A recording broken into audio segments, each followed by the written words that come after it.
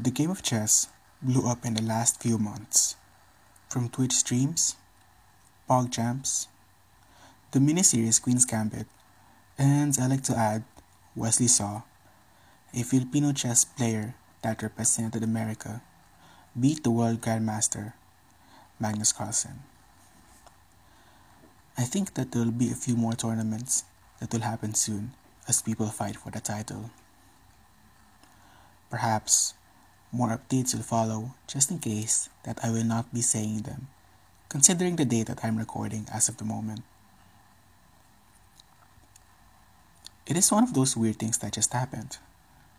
The term Netflix effect surfaced as the search result ratings for chess skyrocketed throughout the net, especially when Queen's Gambit came out on the said platform. The quiet, underground, 64-tiled board was dug out in the open. Chessboards sold out.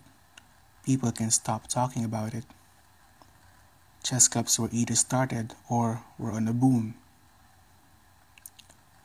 As much as possible, I don't want to ride on hypes because I want to genuinely enjoy the shows that I want to watch without any outside influences. But I saw my friends on my Facebook feed on how they really love the show. In addition, the game played a large part of my childhood, so I gave in as soon as I could go.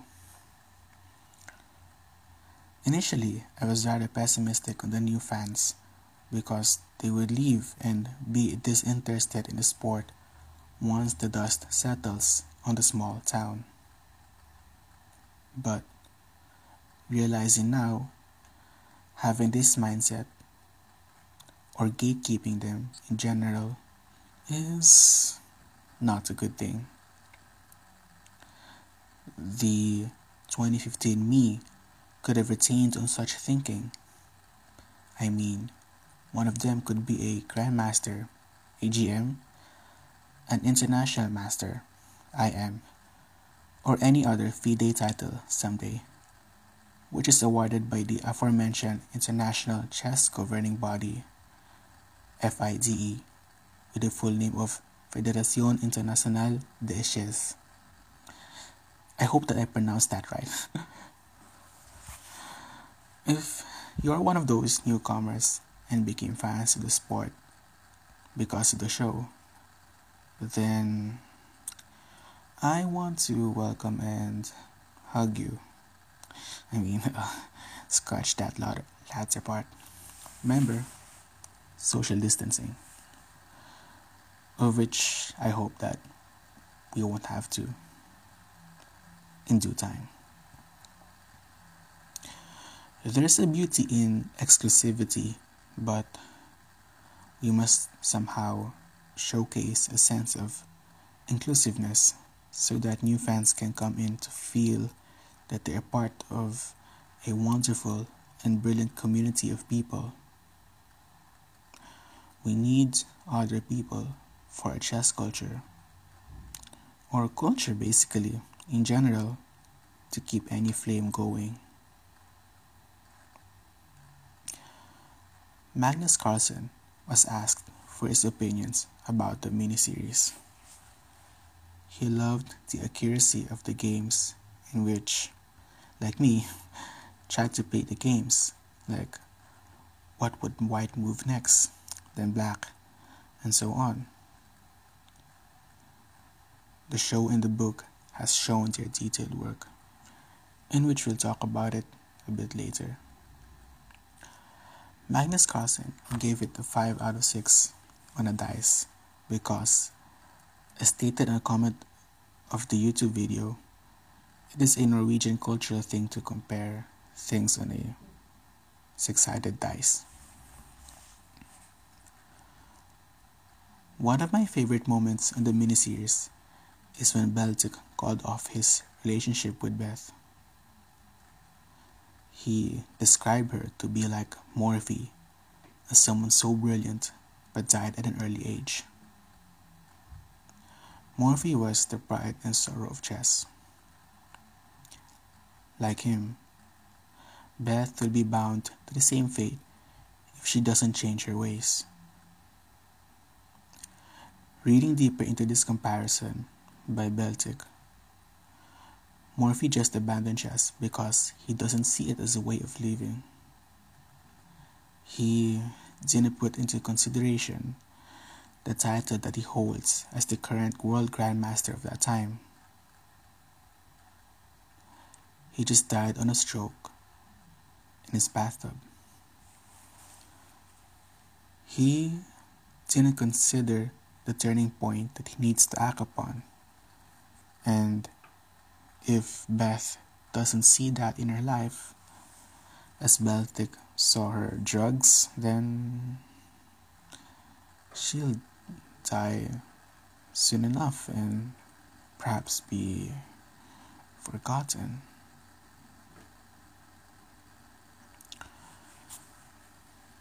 Further reading into Beltic's words to Beth entails a meta aspect that the author lived under the same circumstances. He was an alcoholic and a frequent smoker and gambler, of which Beth is not, but the first two still applies. Beth's drug addiction was influenced by the author's childhood, as he used to take phenobarbital or luminal, which was used to treat seizures to young children, as he had a heart condition back then. If you're asking why I know these things, well, we have Wikipedia for that. His turning point was when he sought help for Alcoholics Anonymous around the 1970s, and from that point on, he overcame it. He did. He spent his last years as a full-time writer and died due to lung cancer. It was an interesting read that he has the recurring theme of anti-hero in his works. Going back to the scene, I loved that moment in the sense that I saw myself as Beltic.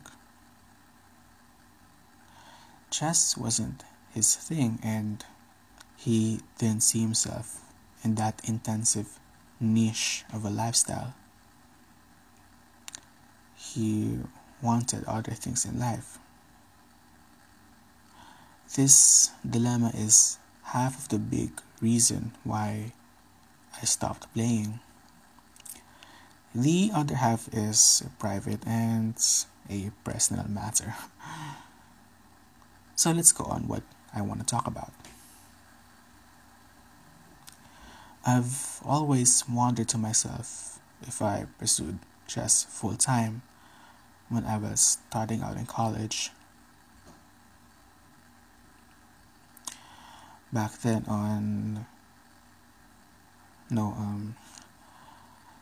in college, I met people who just appreciate me for who I am. And on my grade school and high school, chess did that for me. And I was surrounded with people who liked me, and despite of my flaws,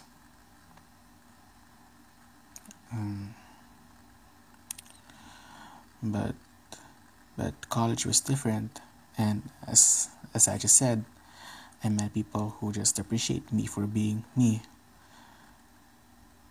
And keeping up with my studies were already difficult enough. For me, I could only choose two to juggle with.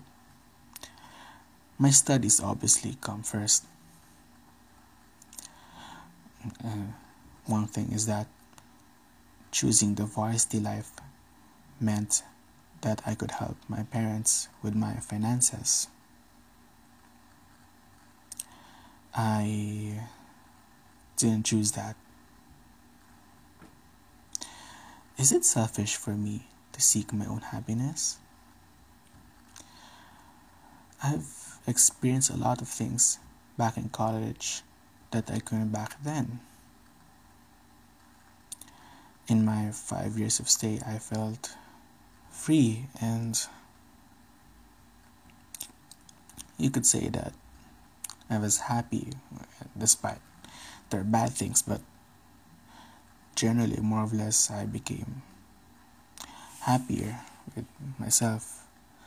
But I don't want to admit it, because when you admit that you're happy, you're just doomed that something bad will happen soon, and it's cyclic. But I'm trying to overcome that mindset in my own quiet ways. Anyways, but sometimes I'd look back to to an alternate timeline, like I could have braved forward my yips towards the sport, and perhaps studied his math degree in full throttle and graduated with his batchmates, unlike this me right now. I guess the alternate me would be in a better seat as of the moment. Is he happier? Well, I guess I could say that there will be less issues that would bother him. He could get the things that could make him happy on a later date, because I think he would have what he needs, and when you have what you need, I think it's so much easier to get what you want after. At least that's how I view things. I'd like to imagine that he is living his life as of the moment. So go alternate me. I'm cheering for you.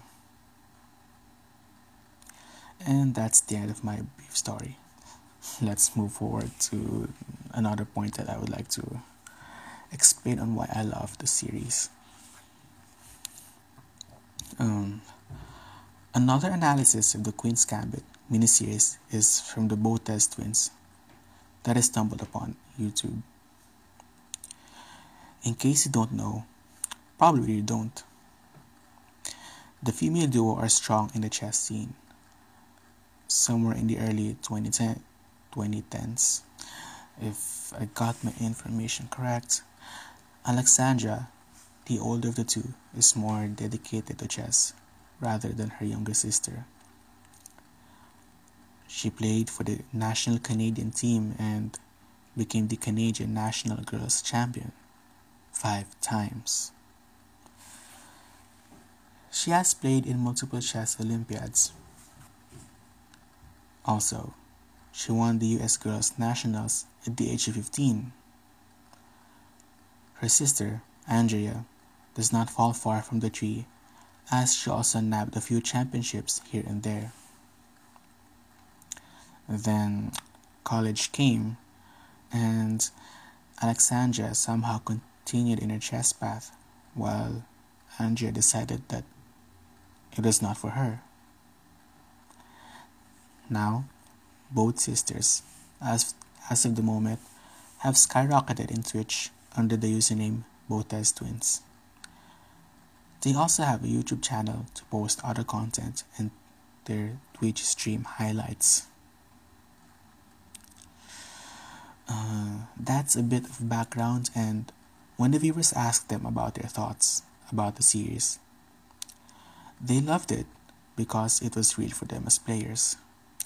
The thinking, the situation, the games, and most of it, as some moments are and some moments, and except some moments because some of them are dramatized, because it is inescapable that, well, it is television. You need to do something to make your viewers reeled in to what you want to show. Okay, I'll explain a bit further on what I want to say.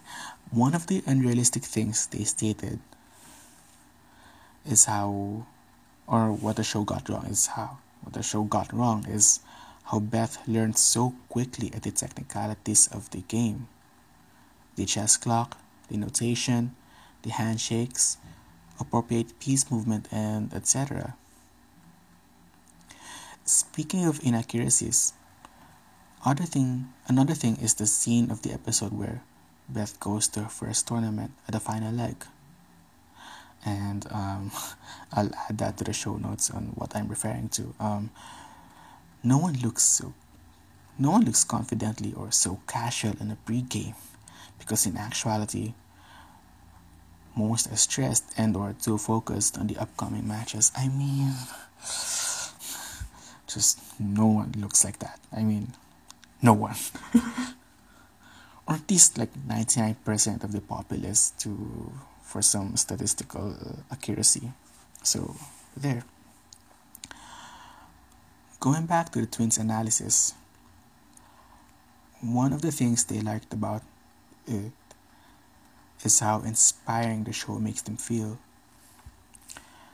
Andrea was sparked by the urge to somehow go back into the game and be part of the competition. And like her, we had the same sentiment because I stopped, and watching the show made me feel great things, as if this passion wants to come out.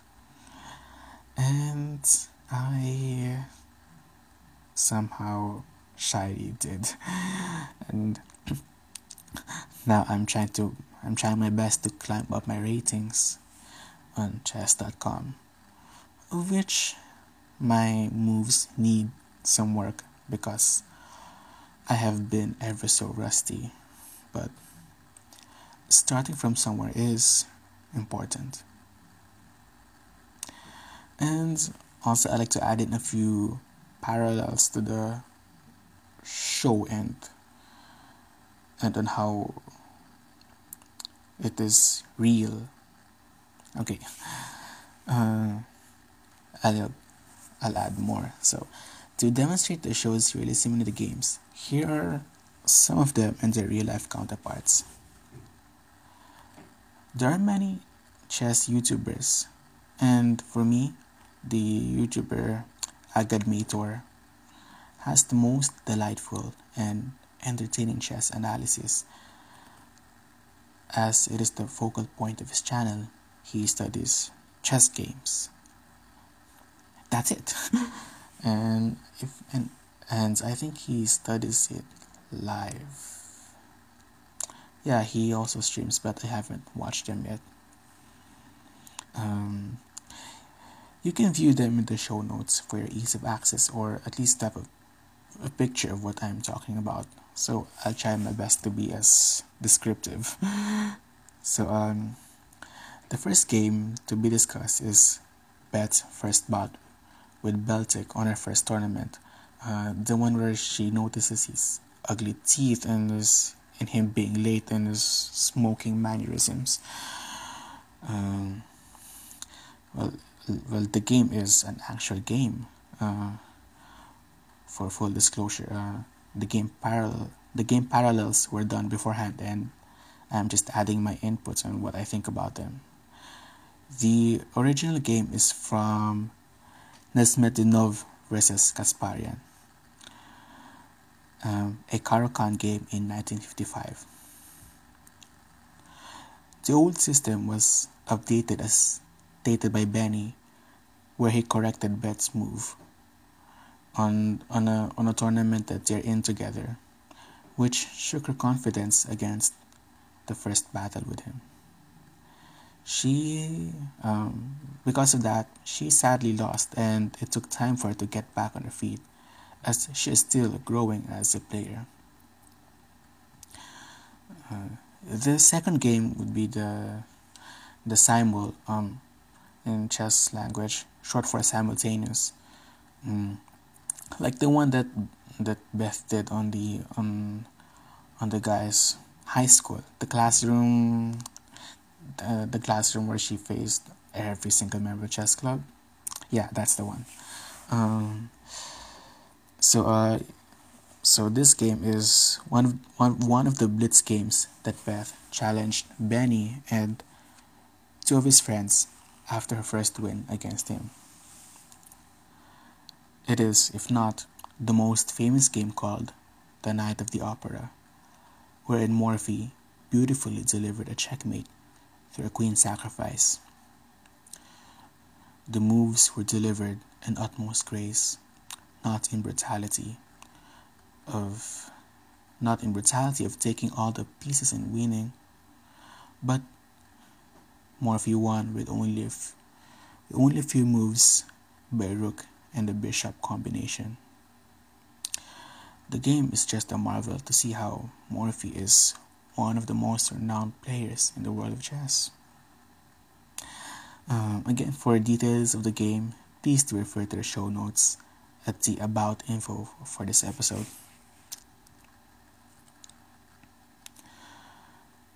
The last game to be discussed, and also the last game for the show, is Beth versus Borkov, the third time that they battle. This is actually a modified game by Vasily Borkov versus Patrick Wolf, with two Fs. When I say the players, the first person is the white, then the second is the black player. Okay, just to let you know. This Queen's Gambit client opening originally ended in a draw, but again, this is modified where one of the lines was post-game lines was played on this moment of the show. The relevance of the title of the miniseries strikes through, as Harmon is actually an e4 player, and you can see that if you freeze the frames on some of her games where she starts out with an e pawn. So yeah, she's an e4 player, and when you are an e4 player, you follow the trope of an attacker. That includes making astounding sacrifices. And to expound on the world of chess, it's either you start out as an e4 player or a d4 player. It's one of those two, or most commonly those two initial first moves with the game. So there's that. Her playing d4 at the only one game to end all games signifies the culmination of the changes that she went through. D4 players are positional players, and in which I hope you'll do your own research, because this is a bit difficult for me to explain or why they're called positional players. So, but most cases, they are most likely lean to a defensive player, and you win by doing the right things at the right moments. So that's why being a defensive player is in conjunction with a positional player. This stark change in her style alludes to the attitude of, hey, I need to step back. The third time will not be a charm. And I need to stop charging, and I need to feel everything else around me, like the other things in life. This change is also visible when she received help from her friends back in the States. And I mean, it's visible way beforehand, where she met Towns on the before the tournament, or somewhere along that time.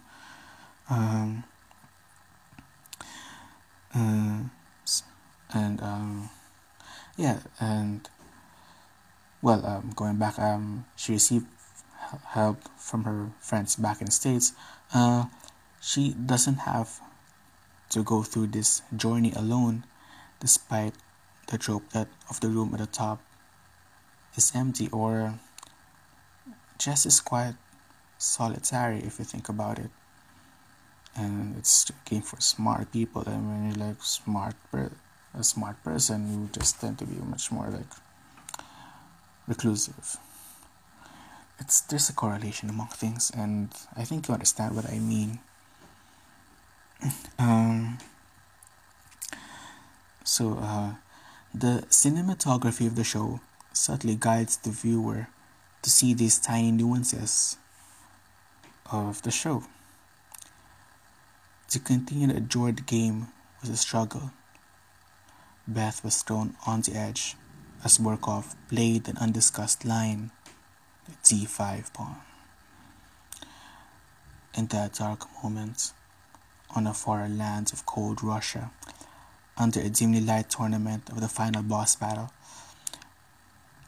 it was made light to her as she carved out the she carved out the right moves to ultimately see the right path on her win.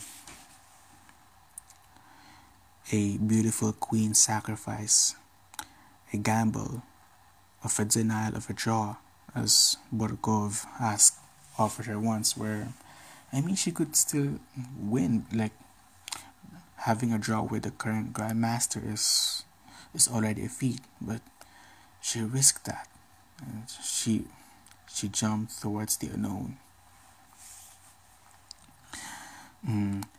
You can call this gamble a gambit because this gambit strode the board, eyeing for the prize, this queen move.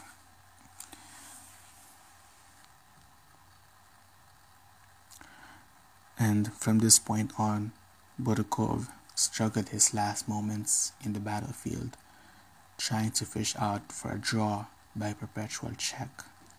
But Beth sees through his palpable plots by carefully moving her king to the left to end Borkov's lone queen check. Thus, his resignation was imminent. Garry Kasparov, the world grandmaster from the 2000s, was interviewed on his view of the show. To the interviewer's surprise, he was actually contacted by, surprisingly, Pagolfini, the book consultant, because he wanted to do something interesting in chess, and the series was it. What I mean by book consultant is that the author of the book actually consulted him for the accuracies of the game and basically how the book stands for what it is. So Kasparov was asked to become the show's consultant on the authenticity of chess events and the culture of Russia on that point. And I could infer that this is why the show strikes home to me as a now casual player. Because the last few episodes that were set in Russia seem so authentic to me, from the seriousness of the people towards chess, and Garry confirmed it from the venue of the tournament, the masses waiting outside, as Beth became a celebrity overnight, games being adjourned, which is actually true because we don't have machines and you just can't spend all day playing chess. Why? So yeah, games are actually being adjourned, and the Russians playing as a quote-unquote team. The last scene where Beth just mingled with the chess players on the Russian street, and a lot more. Like, chess is a part of their lives. The main grandmaster told the interview that the one thing that was off in the final leg is the telecommunication system for international calls that occurred between Beth and her past back home.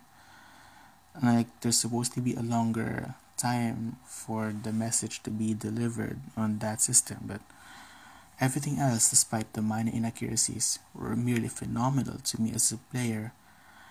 and as part of the show's audience. The show is modern as it could get, contrary to the setting. It tackled issues of loss, addiction, feminism, and many others, and the resolution of these topics as the episodes. Um, it's more than just chess, and it's why that this series became a beautiful hit amongst, I could say, almost everyone. So, I'd like to conclude this buttload of information and rambling about my then lost passion for chess into the words of Beth. Let's play a game. Okay, I mean this like as a half joke whether you like to play with me or not, because as I'm again rusty, because I wanted this episode to end that would make you feel like, whoa, it's so amazing, he did this research and all that, and but just want to sound amazing to you. But yeah, I hope you enjoyed this one, because I did. I love to research and I love diving myself into sport, as I've tried on games on my rating of 1500. I'm sorry. So, but yeah, I'm still working on it, and I only recorded and uploaded this now because I'm not exactly the most motivated person in the world, but I finally had the courage to do so, and I hope that you enjoyed this one. Thank you for listening. Regards, DLO. Bye.